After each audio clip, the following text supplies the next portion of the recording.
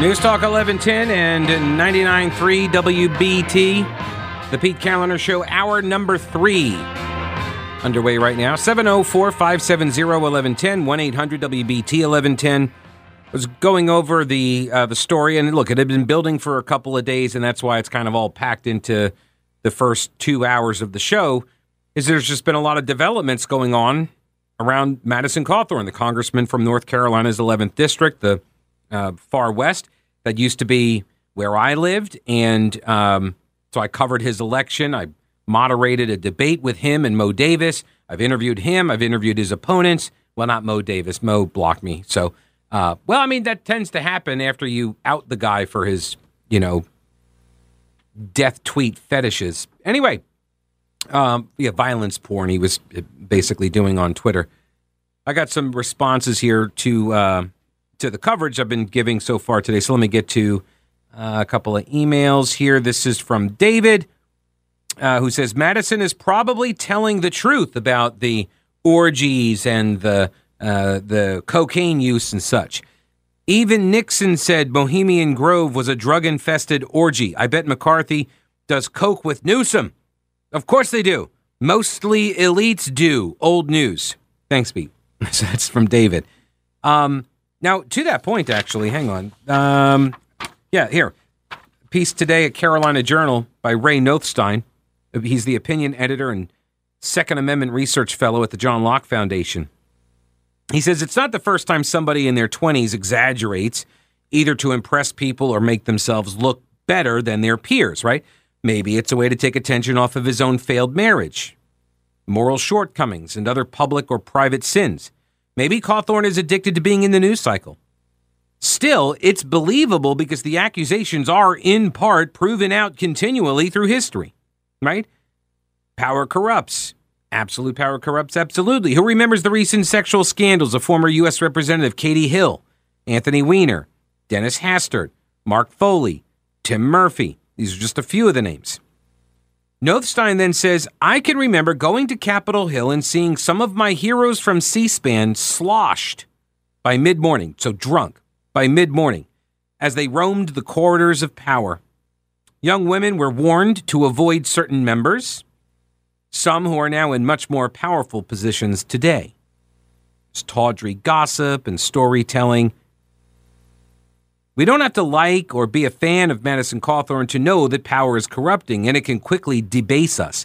Anybody pretending the vast majority in Washington are merely putting their heads down and toiling for the common good is either ideological cheerleaders or they're not paying attention to the news. And I agree. See, here's the thing.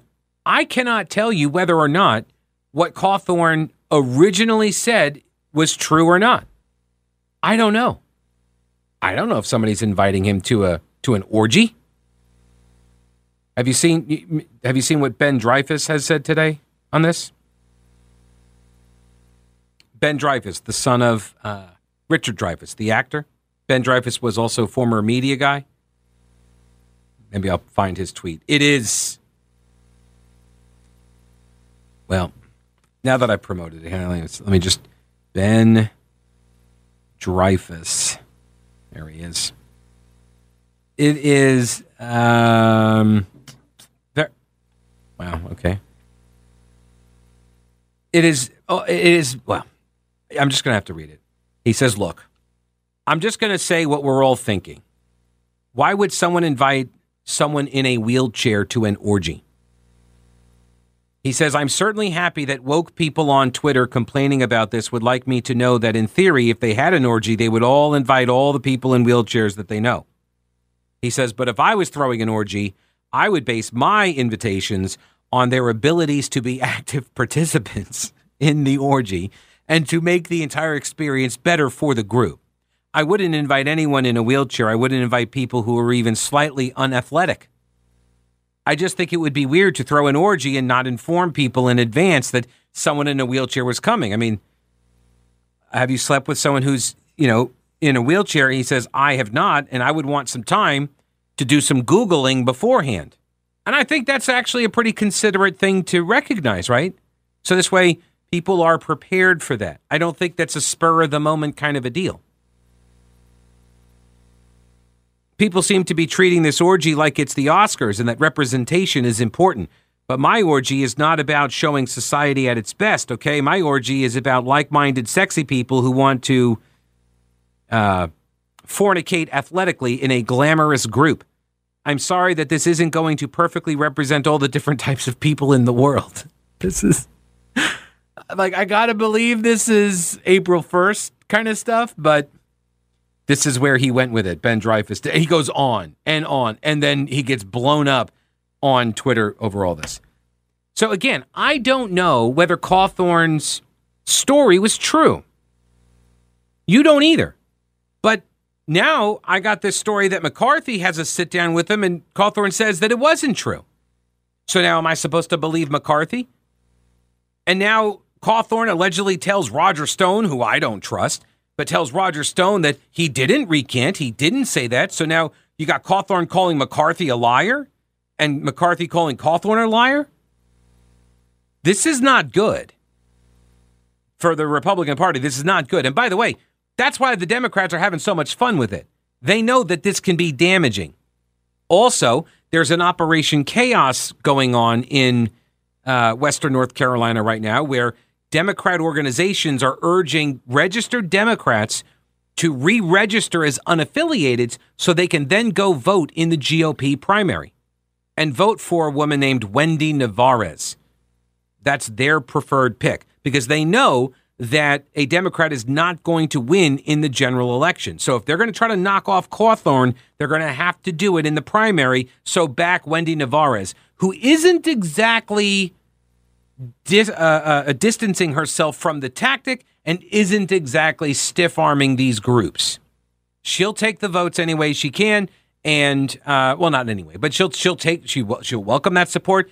She'll claim, like, I'm not going to sell out my principles and all this, but some of her principles, some of her beliefs, particularly on the abortion issue, not exactly conservative. That's not going to happen. George, I'll just tell you right now, that's not going to happen with Tom. So let me get back to this Ray Nothstein piece. He says, just real quick, he says, we may not like Cawthorn or may believe he's one of the biggest frauds in Congress. Still, it's just as likely he's telling us something we already know about Washington and the human condition itself. That's an important reminder, not only for our lives, but who we elect and what kind of power we want them to have over us. And that's good. I think that's a very good point. Because we all know this garbage occurs up in D.C. We do. Absolutely. People get drunk on power, and there are all sorts of, that people use their positions of power for all sorts of personal reasons and things to advance certain agendas, right? So, of course, yes, that's not new. Not new. But as for the specific charge, I do kind of think somebody needs, we're going to need some names now because now everybody's calling each other liars, so you're going to have to come off with some names. That's what's got to happen. I mean, what do I know? I'm just a radio host.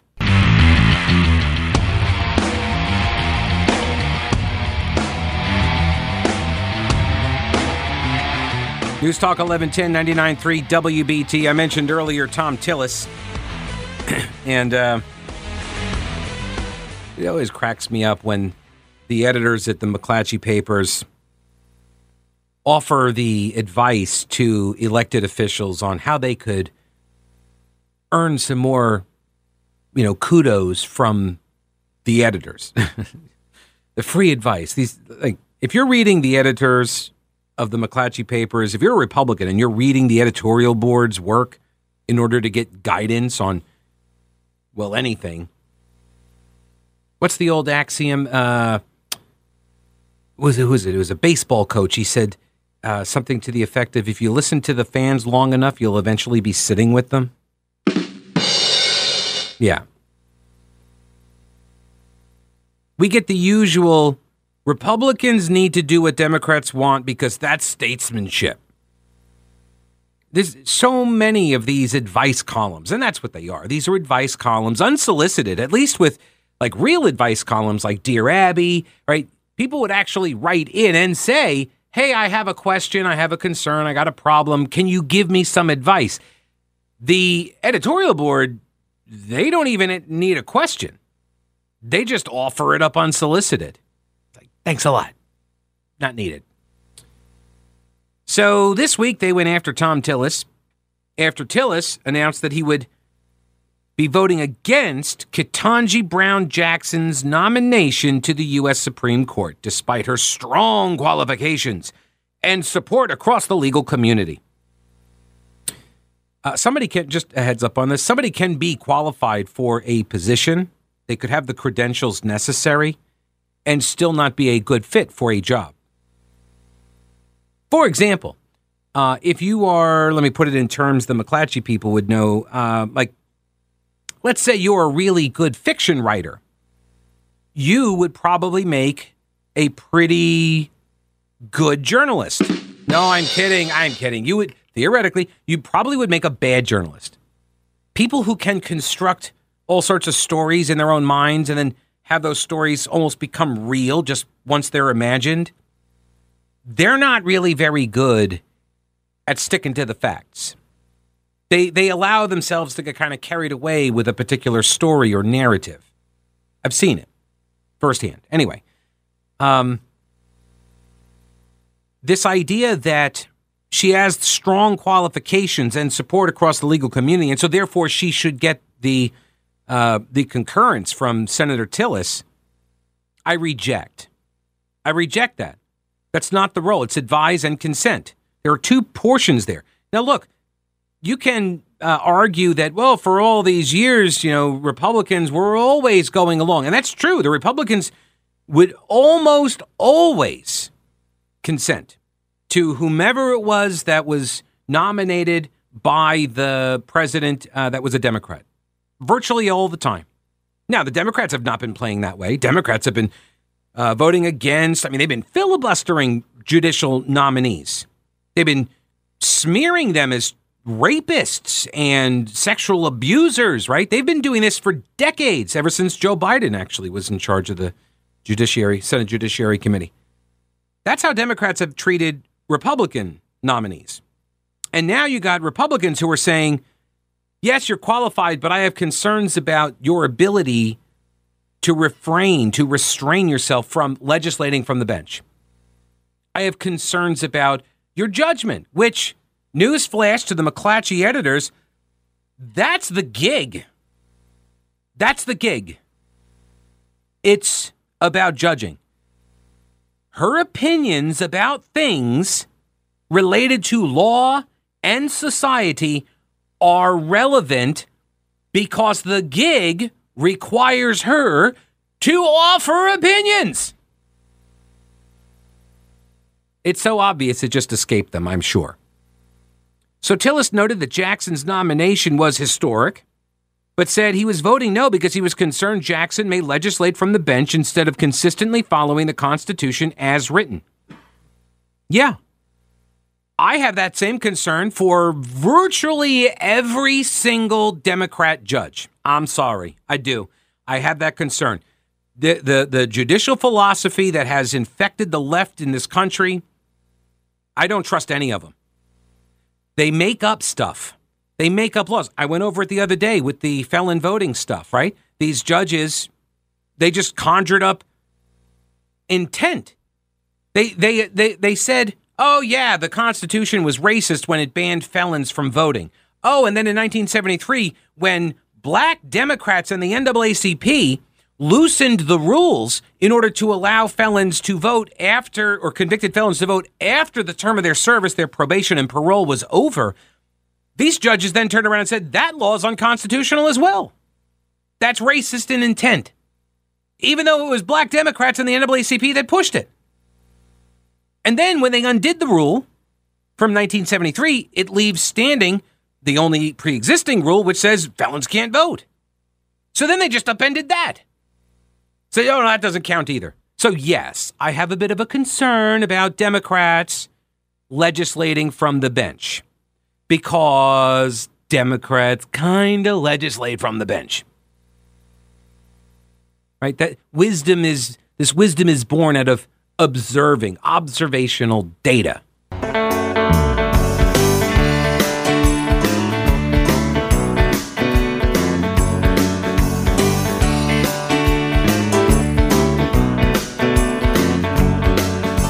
widespread panic. Happy Friday. News Talk 1110 and 99.3 WBT.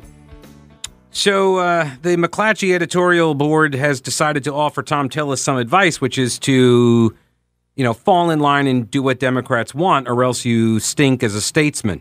And I'm sure it's a very compelling argument. Positive he'll be listening. They say that his decision to vote no on the confirmation of Ketanji Brown Jackson was not a surprising decision, but it was disappointing. Last week, during Jackson's confirmation hearings, Tillis appeared ready to provide the kind of leadership North Carolina and his country needs. Leadership that goes along with Democrats. While his Republican colleagues engaged in a shameful distortions and bizarre questioning of Jackson. Bizarre questioning? You mean what does boof mean? Or do you like beer?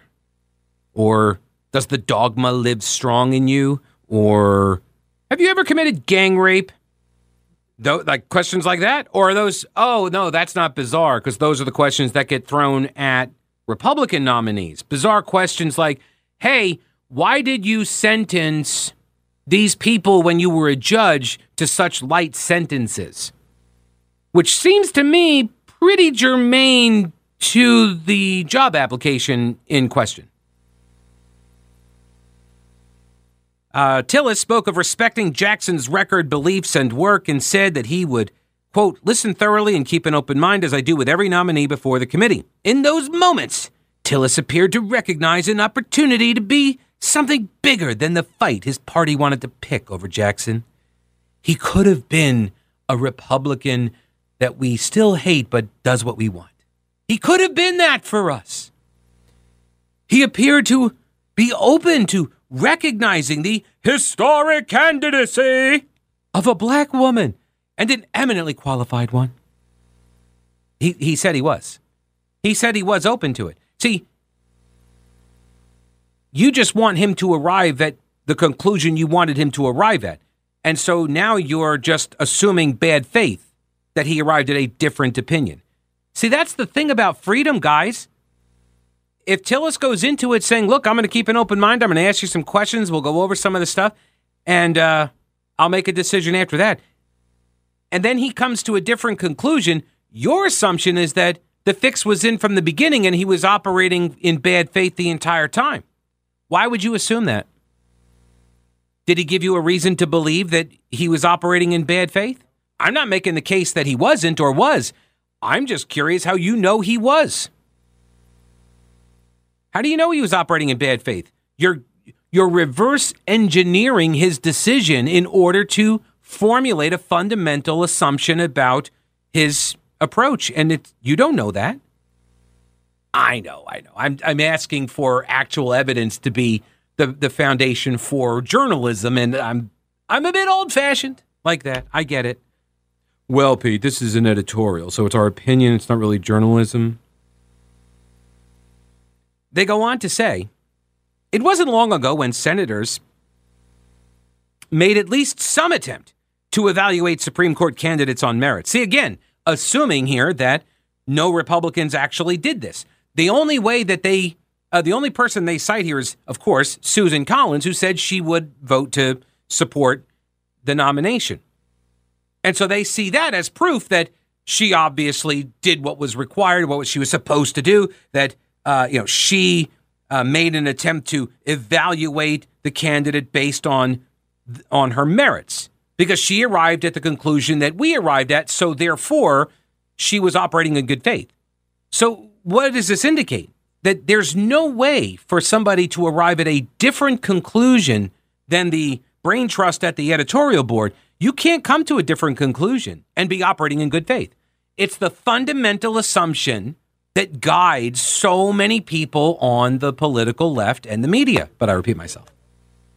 But after decades of smearing Republican nominees, blocking them and such, now we lament the loss of the bygone era. Now, oh man, I remember the days when, people would support the nominee even if they didn't agree with their judicial philosophy. Yeah, you know what? Pound sand, guys. Gloves are off. Sorry. Pound sand. We're done. I'm done. You guys left the proverbial floater in the punch bowl with Kavanaugh, with Alberto Gonzalez, Miguel Estrada. Sorry. Done. Neil Gorsuch, Robert Borg, Justice Thomas. Done. But this is my favorite part. They say, oh, woe for the days, when the Supreme Court candidates were judged on their merits, not just the party of the president who made the nomination. And then they offer up as the examples of this David Souter, Ruth Bader Ginsburg, Elena Kagan, and Sonia Sotomayor. So, first of all, 3 of those 4 are Democrat appointees. So they're lamenting the days when Republicans just gave the green light to every one of these nominees that were coming from a Democrat. And then they throw David Souter in there. Souter was a George H.W. Bush nominee from 1990. That's the most recent example they can get of a guy that wasn't just absolutely dragged by Democrats in the process.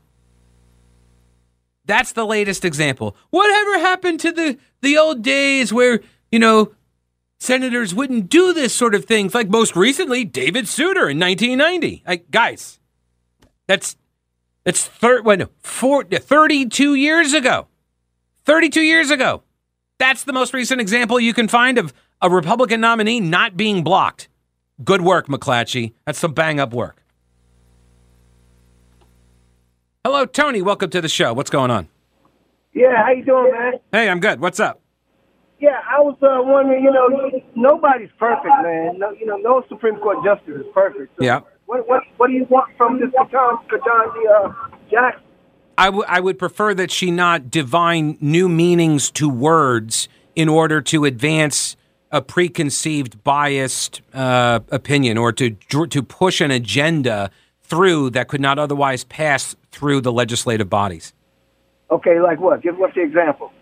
Well, this is her judicial philosophy would inform these sorts of decisions. And when you have a philosophy that sort of views the Constitution as, what they call the living, breathing document, one that needs to adapt to the current times and such, right? And so that is a philosophy that lives on the left. And she never said that. Huh? She never said that. She said her. I'm saying no. Well, Tony, you asked me, and what I'm saying is that is a philosophy that lives on the left politically, and the organization that has spent millions of dollars to push her candidacy through, her nomination through, and to target a South Carolina judge so she doesn't get the pick. That organization is a far left-wing group. And you have to ask yourself, what do they know about that candidate that they would spend that kind of time, effort, and money to advance her nomination? Why do you think Demand Justice would spend that kind of money? Okay. Now, all those things that you said, that's across the line. That's back and forth. They're going to spend money.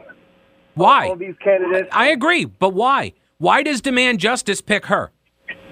Why did who? Demand Justice. That's the group. Why? This is a group that wants to pack the courts. This is a group that wants to add more seats to the Supreme Court so they can stuff a whole bunch of leftists on there to reinterpret constitutional language to make it more progressive. So why are they spending that kind of money to go after other liberal justices or judges that could have been nominated? Why are they going for her and not for the others?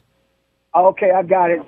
The person you wanted didn't get picked. No, I have no dog in the fight. I know she's a Democrat nominee. I expect a level of Democratic behavior and opinion, but I want to know why Demand Justice is shelling out all this money to run her nomination.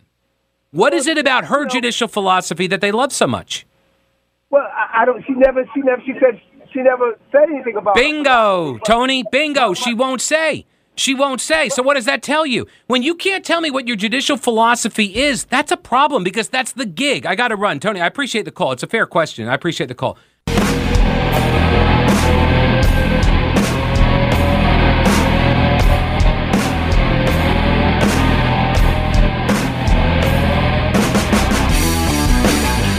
News Talk 1110 and 99.3 WBT.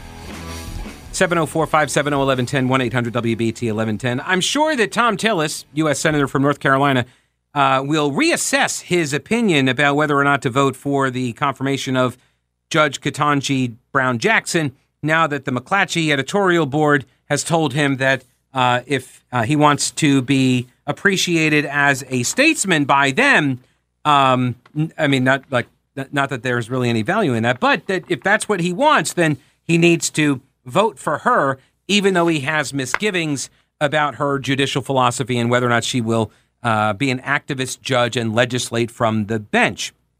Tillis largely avoided theatrics. He signed a letter from Ted Cruz, though, to committee chair Dick Durbin asking for documents from probation efforts in a handful of child pornography cases that have made up the bulk of questioning about her decisions. Ultimately, and unfortunately, they say Tillis couldn't bring himself to stray too far. It's part of a pattern for the North Carolina junior senator. He positions himself as a moderate Republican and reasonable public official, touting bipartisan votes and work across the aisle. He had an opportunity once again to represent all of his purplish state, including the many who are troubled at the tenor of American politics. See what they're saying here is, it's never enough. He works across the aisle. He draws the wrath of Republicans and grassroots conservatives for doing so. They see him as a rhino, and it's never enough because he won't sign on to this. None of that other stuff matters. You're only as good as what the left needs you for. That's it. And if you won't go along with them on everything, then they got no use for you. Then you're just as bad as Donald Trump. That's essentially the argument here. Why couldn't you vote yes just for this purplish state? Because he has disagreements about her judicial temperament. So he's not allowed to disagree with you? It's asinine. Richard, welcome to the program. Hello, Richard. How are you? Yeah, just two quick points. If she can't interpret the word woman, she's not going to be able to interpret the Constitution, number one. And number two, you have an 18-year-old that is downloading kiddie porn of an 8-year-old child, and she wants to play Dr. Phil and figure out, well, why is he doing it? I don't want Dr. Phil on the Supreme Court. All right, yeah, well, fair enough. It's in the 18-year-old. She called that he was his victims were his peers, yet the kids that were on those images were, half of his age. So yeah, there are concerns about whether or not she was too lenient on criminals. Absolutely right, Richard. I appreciate the call. Thom Tillis' statement says, I have two criteria for reviewing the nomination of any federal judge. Number one, their qualifications and their commitment to adhering to the Constitution's original public meaning and federal law as written. That's it. Their qualifications and their commitment to adhering to the Constitution's original public meaning and federal law as written. He said, however, based on her record, I still hold my initial concerns. Oh, whoa. You had initial concerns? Did the McClatchy editors know that? Because it sounds like they weren't aware of that.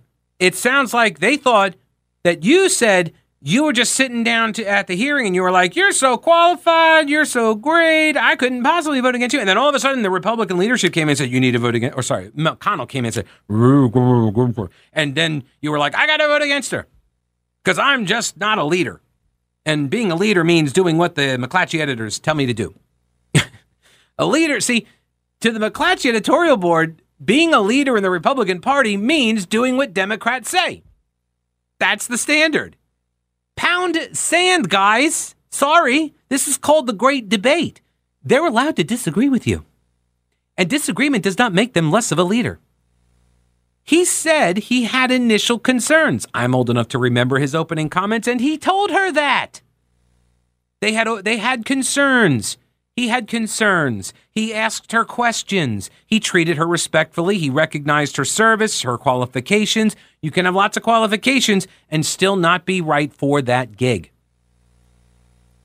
You're not going to take the food reporter and put them on the Tea Party beat. Even though it sounds like food, it's not. Although actually you probably could. I I'm also disappointed that she is reluctant to take a firm public stand against a liberal dark money court packing scheme that represents a fundamental threat to the independence of the federal judiciary. This is the court packing scheme. This is Demand Justice, the organization that has spent all these millions of dollars tearing down. There was a South Carolina judge. This is what got Lindsey Graham so upset. Lindsey Graham voted against, is coming out against her. He's never done that for a Supreme Court nominee. And everybody's saying, what went wrong with Lindsey Graham? Maybe it's not Lindsey Graham. Maybe it's Demand Justice. You've got this group that tore down a Democrat, I believe a black woman judge out of South Carolina, and went after her, did a big ad campaign. They were running ads in Washington targeting sitting Supreme Court justices over what was the I think it was the abortion case. This is the group that wants to pack the court. And Judge KBJ refuses to weigh in on it, saying, well, that's a political question. Yeah, you know what? It is. But it involves the court and the credibility of the court. Do you have no opinion about the credibility of the court? You have no opinion about this? That's weird, because we're hiring you for a job where we're going to rely on you to write opinions that 330 million people are going to need to follow. Do you think you might need some credibility to back that up? Or nah, what? All right, that's it for me for Friday. Brett Winterville coming up next. He'll take you through the drive, and I'll see you Monday. Have a great weekend. Thanks for hanging out. I appreciate it, and don't break anything while I'm gone.